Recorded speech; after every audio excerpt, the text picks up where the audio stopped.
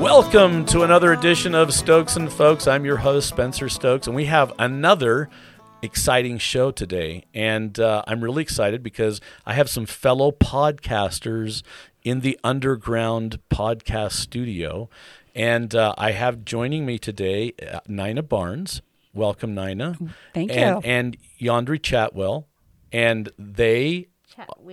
Chatwin. Thank you for correcting me. See, you thought we were going to edit. We're not going to edit that. It's just part of the whole show. Well, there you go. Yeah. So they are doing a podcast on Real Women Run that will be released on February 14th. And why on February 14th, Nina? Well, one, because it's Valentine's Day, but most importantly, because that's the day that Seraph Young cast the first vote in the country. So right here in Salt Lake City. That's right. And every person that I ever have taken a tour of the House chambers from Wyoming always want to start arguing with me.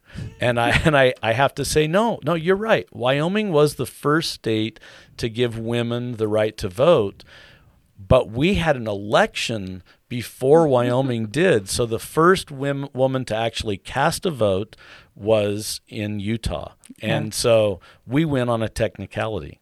Yeah, we do. So, we'll take it. We win. Another thing, and we've just been discussing that David Koch, who painted the two new murals in the House chambers on the north and south side of the chamber, one is a ski jump, and on the other side is Seraph Young casting her vote. And there is a sign if you're ever in the chamber that says "Voters Proceed," and David Koch painted a small heart between the word "voters" and "proceed" to tell everyone. A hat tip to it was February the 14th was the day that happened.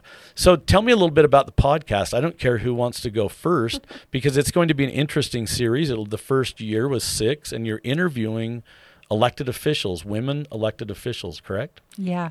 Well, we're both really excited to get to co-host this podcast, and it's been years in the working and a lot of support from the Real Women Run board. And it was brilliant because we put this podcast out, right, and recorded it all during a pandemic.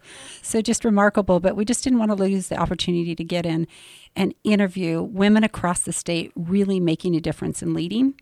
And so Yandri kind of organized what it would look like and what the seasons would look like, and I'll let her talk a little bit about that. Okay. Yeah, so I had the privilege to serve as chair of Real Women Run last year, like Nina said, during a pandemic. So our year had to look a little different. We typically held in-person trainings to help women learn the ins and outs of how to run for office, how to get involved on a board or commission, or just generally how to jump into the process. But since we weren't able to have these in-person trainings, we were looking for other ways that we could reach women. We want more women to get involved, and we thought a podcast was a great way to do that. So we talked to several women across the state holding offices at different levels, and we got to hear a little bit about what they do, and it was fascinating to hear some of their background stories, the similarities, and the differences and unique aspects of their individual jobs. So you cover them probably talk about when they decided to run, what their campaign was like, and then what governing is like. I'm assuming that you went kind of through all the phases of a life of a campaign, politician, elected official. So just give us a breakdown of the 6 episodes and who you're interviewing and what, kind of what the interesting topics were. I know that there were some stories that probably stuck out as you were interviewing each of these women, but each episode is just one woman. It's not a whole bunch of women in each episode. It's one elected official, female elected official. Or 2. Okay, or 2. All right. And then we'd have a conversation. But back to your question about the questions, and we really tried to have it kind of just be organic and just to have a conversation and not ask every single elected official the same questions.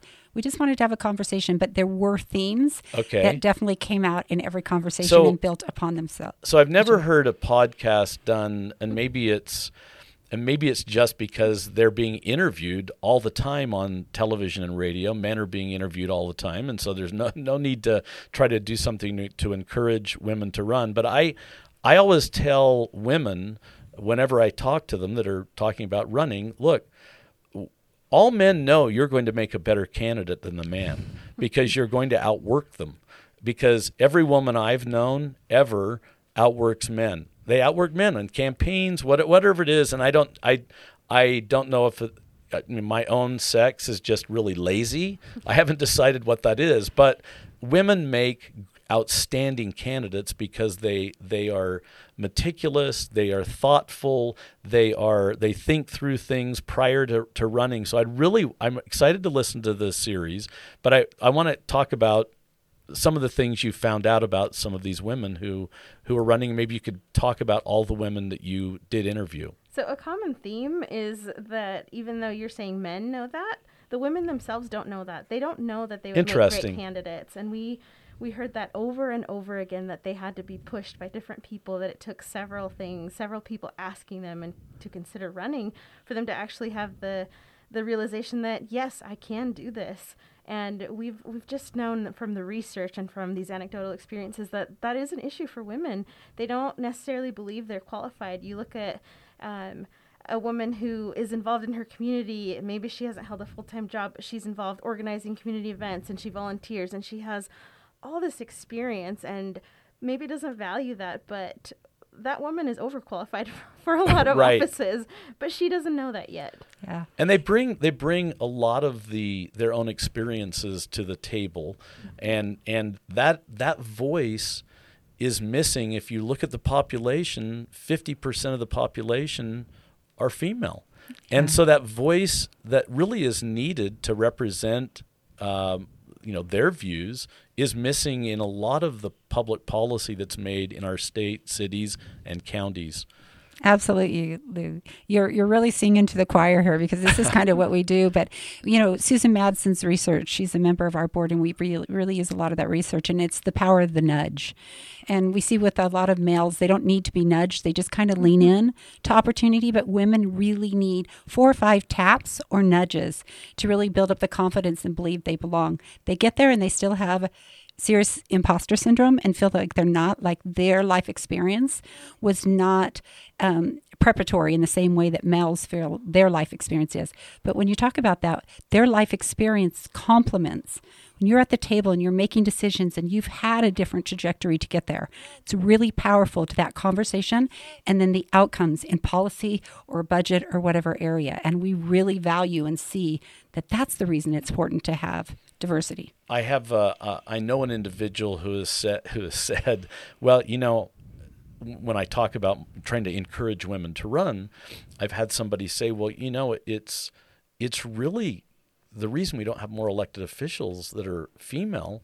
There's a lot of women that do run that don't get elected, and you have to say, well, why don't the women vote for them?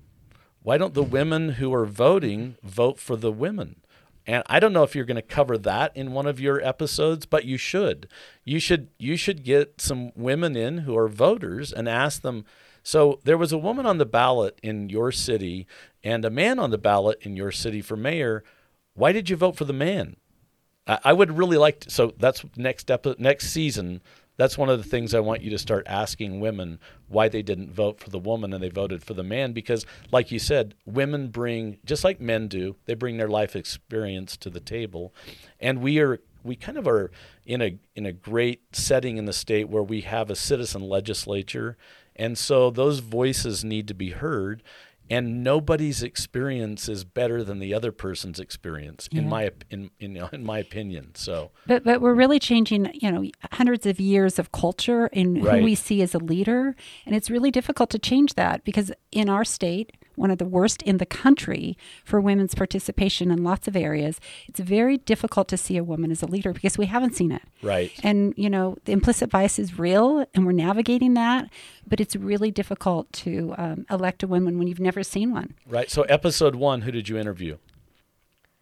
We interviewed 2 city council women, Councilwoman Ana Valdemoros of Salt Lake City and Councilwoman Natalie Pinckney of South Salt Lake. Both of these women are groundbreaking. They are members of communities of color. They represent marginalized voices in their cities, and they're first. Councilmember Pinckney was the first Black city council member elected in South Salt Lake.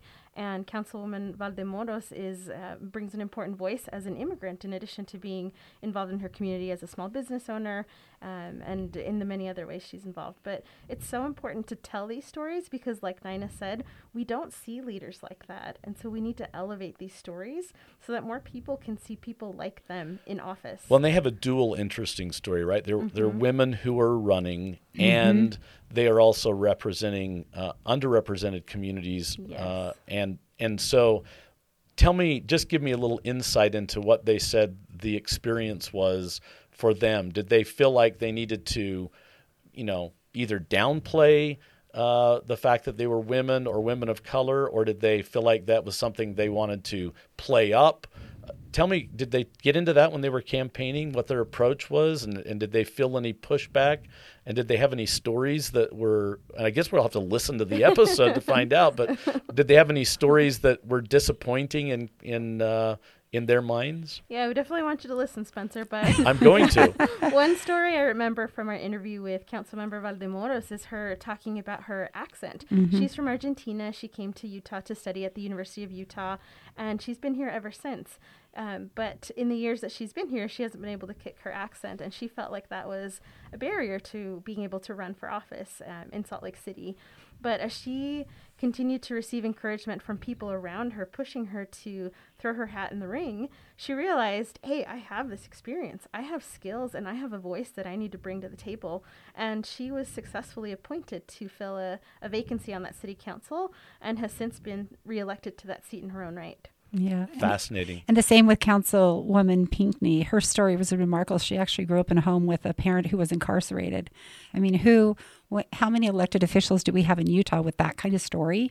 And so the levels of her different identities, she's young, I think she's, 28, came here to go to the U and just has become engaged. And she sees the area of her influence and where she intentionally focuses her energy is very different because of those past experiences, which are very unique, right. Even Salt Lake. Well, and like you said, you bring these experiences to the forefront, and they're experiences, but for them, no one would ever have been educated on them. So, see, episode 2, who did you interview next? Oh my goodness, I wish I had the order memorized, but I'll tell you. Okay, well, let's just go in general. Yeah, just go in general, right? Yeah, I'll tell you about another person. Nina interviewed this person, so I'll touch a little bit briefly, and she can say a little bit more, but in one of our episodes, we speak to 2 mayors, and the one I'm going to talk about is Mayor Danya Jessup of Hilldale. Her story is incredible. She grew up in an FLDS community, got married at 17, raised 10 children. She and her spouse eventually left the community, and when she decided to come back, she was a single mom. Her story was a little bit different, but she is not someone that the community had ever had a leader like. She's the first female mayor of Hilldale. She's the first non-FLDS mayor of Hilldale, and that caused quite a stir, but her story is remarkable. The experience that she brings, nobody else has that, and it's so important that we got to have that conversation with her. Fascinating. Yeah, I actually met her. I'm from Southern Utah for the last 25 years, and so we've had about 3 Real Women Run programs in Southern Utah, which is the first time we've ever had these conversations down south. And she sat by me at her very first event the week she had declared to run for mayor. She thought she was crazy. There was no way. And she went on to win that race, and it's just been remarkable to watch her leadership skills and what she has done in that community. I toured it last month and was in Warren Jeff's home and in their meeting house, and just to see the healing that she has been able to facilitate with those people is amazing. And she once again sat there and thought, I'm not qualified. What do I have to offer? She was locked out of the city office the first day she went to work. They locked her out. No kidding. These are remarkable stories, and that's just the impact that we're having across the state. That's amazing. That another great episode. That will be fascinating to listen to, because that and quite frankly, what a way to show that things have changed in Hilldale. That a woman was elected to be the mayor. And of course, like every other story we've heard in history about somebody who has, challenged the establishment or not liked how they were treated, and then pushed to change things. It's that's an amazing story. Now, you mentioned when we were talking a little bit before we started about interviewing the only female sheriff in the state, and maybe she is the only female sheriff ever elected in the state. Is that correct? You're correct. Yeah. So, Rosie Rivera, what was her story like? Oh my goodness, she is a teen mom, former teen mom. I had her first baby at 14, and married her high school boyfriend. Had a family, but her path is, again, each woman's path is like no other, but hers really is truly unique. She has this experience of being a member of a minority community, having that experience as a teen mom, a marginalized group that often those young women are told that they're not going to make it, and she did. She had this goal to join the law enforcement profession, and she's done that, and now she's the sheriff in Salt Lake County. That's an important role that she's filling, and she's the first woman, like you said, Spencer, the only woman to hold that currently, but also the only woman to ever have held that role in any county in Utah. Which is incredible. So she's groundbreaking and on multiple levels, and really probably groundbreaking in the law enforcement community, because she probably became certified long before there were a lot of women, and there still aren't a lot of women in law enforcement, but right. Incredible. Did you interview any state legislative next season? Next season. We focused on municipal level, so county and city officials for this season. Okay, which is really a good idea, in my opinion, because that's really where people start getting they get their training wheels off. They start saying, I can do this. I've been a city councilwoman. I've been a mayor. I've been a county official. Did you interview any other county elected officials that are women besides Rosie? Sheriff Rivera, I should probably be more respectful. We sure did. We interviewed County Clerk in Salt Lake County, Sherry Swenson. Okay. We also spoke with Amelia Powers Gardner, who is a commissioner in Utah County. Right. We actually, when we set up the interview with her, she was holding a different role as the clerk auditor for the county. So we kind of got a little bonus there. We got to talk to her about both of those roles, and it was a really fascinating conversation. She, in her profession, is already breaking ground. She's an engineer. That's a field that's, again, heavily dominated by men. So she is used to being the only woman, or one of very few women in the room. And it was really incredible to hear how that background translated to her experience in politics. Is she the first female Utah County Commissioner? Yeah. I believe so. Now, interestingly enough, so this is how advanced Weber County is. In 1992, I served with the first female Weber County Commissioner in Weber County. And interestingly enough, there's never been there's been one other, Commissioner Camille Kane, but broke that glass ceiling, and then another woman came along, and that's, I think, kind of how it's going to work. If you can tell these stories and get these experiences out there, more women will bring their perspective to. I'm going to ask each of you this question. I want you to tell me what your favorite story during, of all the interviews, and you've listened to each, give me one story from the six episodes you did that is one of your favorites. That's hard, because I even general the themes I loved were just where their personal life experiences as females, we ask them this question often, really impacted a decision, a policy, a budget, something in their work that probably no one else would ever seen. We're seeing that right now up on the Hill with Representative Lisenby and this Period Project. It's just taking all over the state. We have everyone in the state talking about this, and she saw a need on an issue that her male counterparts would have never pioneered. So that's just an example of what we saw in every single episode. Somebody asked me, I have a little bit of knowledge of this, but somebody asked me if this was going to be difficult. I said, I don't know. It's 2022, and I think women have been menstruating for a very long time. So I don't know. It does make you wonder why there have never been these machines in K through 12, female restrooms, and here it is, being championed now. And there were a group of very well-organized women who volunteered and have pushed that project, and it is an exciting project, I think, for moms and grandmas to help out their teens and young people who they didn't get the same treatment when they were in school, and now, so yes, absolutely. And men to ally, to men to step in and Yes. say, this is an equity issue. This is not a female Yes. issue. This is a human issue. Yes. Yes, And one part of the bill that I think is really important is that the program has to be advertised to all public school students, because it's important for the girls and for menstruating students to have these resources, but it's also important for male and other students to know about what women are experiencing and menstruating students are experiencing in the schools. Yeah, So- it's huge. I'll go back to your question, and I'm sure, Okay. I think it was the county audit the elections. Yandri, you might help me out. But she talked about registering the wedding and to go get a marriage certificate, and that she was serving, and this man came in to get a marriage license, and he was 55, 56 years old, and I think, was she 14 or 15, Yandri? She was very young. And this was just something she had to facilitate. It was part of her job. And she went away, and she was just so upset. And her coworkers said, well, it's happened before. This is not that big of a deal. Well, she took it into her own hands, and she went and got legislation passed. And that's Sherry Swenson who did Yeah, Yes. Sherry Oh, Swenson. yeah. And she changed that. And that's really just the impact you can have when you're at the table and something is particularly offensive to you as a woman. I've been there. I worked in the county clerk's there you office. go. And, You know it. Yes, it absolutely, that happened, and I watched that happen, and I watched Sherry Swenson step up and facilitate getting it changed. And mail-in ballots. I mean, look at what that's become, this issue. And Utah has pioneered in this, and it's because we've had the right people at the right time in the right position Right. to lead us forward, because they cared and they believed in the right to vote. And women. Yeah.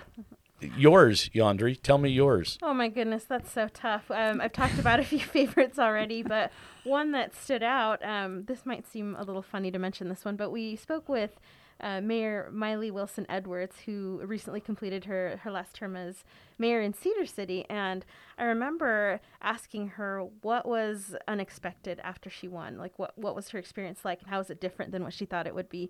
And she mentioned coming to the Capitol with her mother and some other officials, and people congratulating her mother on winning election as the first female mayor. And she said, "Thank you so much, but this is my daughter. She's the mayor." And people maybe thought she was an intern. She was too young to be the mayor. At the time she was elected, she was the youngest person in state history to ever be elected as mayor. And I don't know if that record still holds, but that's remarkable. The first female mayor of Cedar City and the youngest ever in the state at the time.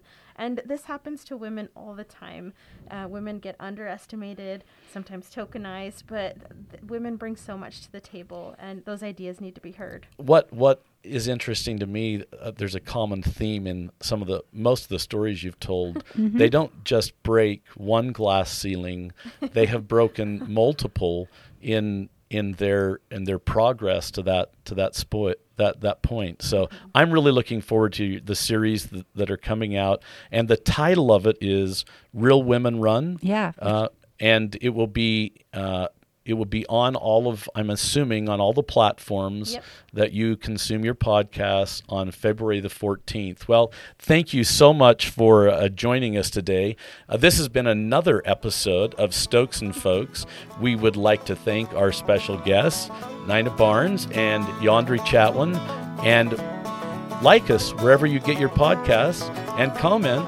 And we'd like to thank our producer, Connor Sorensen, Deacon Temples, our sound engineer, and Rhett Kelton, the assistant to the producer or assistant producer, whichever one. Hope to have you listen to us next week.